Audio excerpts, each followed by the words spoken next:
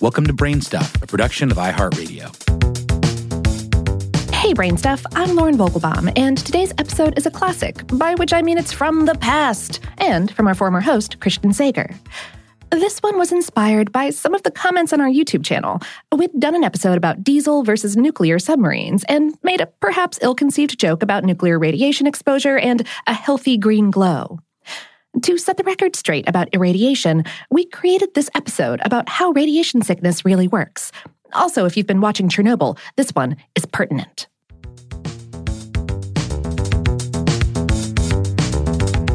Hey, I'm Christian Sager, and this is BrainStuff. For most people, ionizing radiation isn't something we need to worry about. But some unexpected events can make us sick from radiation, like nuclear power plant accidents, atomic bombs, leaks in medical or industrial devices, or acts of terrorism. And what we know about severe radiation sickness is from incidents like these. So radiation, it's actually everywhere. It's in the atmosphere, the ground, the water, and even our own bodies. We call this natural background radiation, and it's perfectly safe. Radiation strips electrons away from atoms, creating a positively charged atom called an ion. Therefore, high-energy radiation is called ionizing radiation.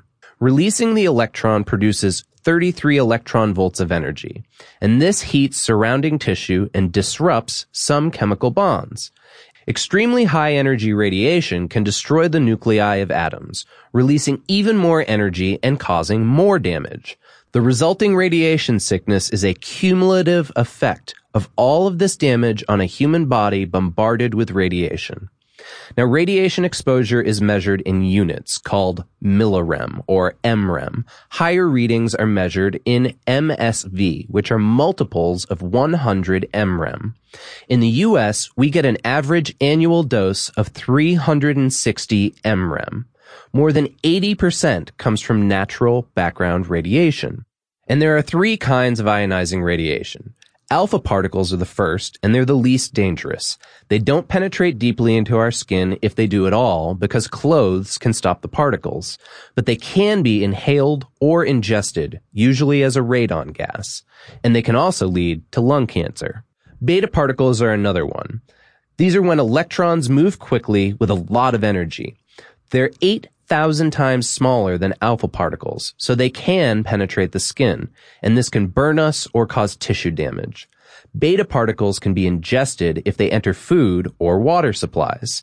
And then we've got the most dangerous, which are gamma rays, extremely high energy that travels through matter since they have no mass. These can be only blocked by several inches of lead or concrete. If you're exposed to them, they run through your whole body, affecting the tissue and even the marrow of your bones. And these cause widespread systemic damage. So how does radiation make us sick? Well, it deposits energy into our tissue, causing cell damage. And this can make our cells abnormal or malignant. Huge amounts of radiation can kill within days or hours in acute exposure, and frequent exposure to low doses over long periods is called chronic exposure. This causes a delay in those health effects. However, when we're talking about amounts of radiation needed to trigger radiation sickness symptoms, it's in terms of total dosage. And this also takes into account radiation intensity, how much is absorbed into the human body, how long the exposure is, and the types of radiation involved. And this is quantified as the sievert, measured by the absorption of energy multiplied by the radiation type. So for instance, a CT scan is equal to 0.01 sieverts of radiation. Now, federal guidelines limit your maximum annual dose to 0.05 sieverts. The average person gets 0.0036 sieverts from background radiation. 0.75 sieverts can be enough to induce radiation sickness, including nausea and a weak immune system. 3 sieverts is more severe, but it won't kill you. 5 sieverts and higher, radiation will start damaging your skin so it doesn't heal properly. Your hair will fall out, scars develop under your skin, swelling and forming keloids. Now, between 3 sieverts and 10 sieverts gives you a 50% chance of dying in 30 days. And an instant dose of 10 sieverts, that will be fatal even with medical care. The effects of radiation sickness include initial symptoms like nausea, diarrhea, headaches, fever, and a loss of consciousness. With high doses, you'll also see burns to the skin, and symptoms occur more quickly the higher the dose, but they fade over 1 to 2 days. The latent period is where there are no symptoms over several weeks, and after this period, real damage is evident. Bone marrow is vulnerable and can't produce enough red or white blood cells, and this makes victims anemic and susceptible to infections.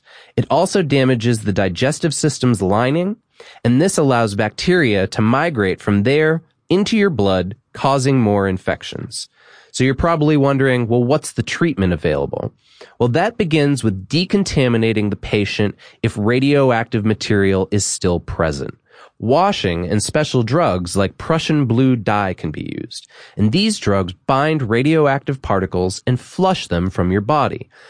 You'll also want to evaluate your exposure with symptom checks using blood tests or a Geiger counter. You'll want antibiotics for the infections, and blood transfusions are used to compensate for damaged bone marrow. Actual marrow transplants are used in even more severe cases. And pills can reduce the symptoms of exposure. For instance, potassium iodide tablets prevent radioactive iodine from concentrating in your thyroid. However, it does not protect you from direct radiation exposure. To prevent that, well, you can start by avoiding radiation. But the CDC recommends that you stay inside your home because the walls can block some radiation.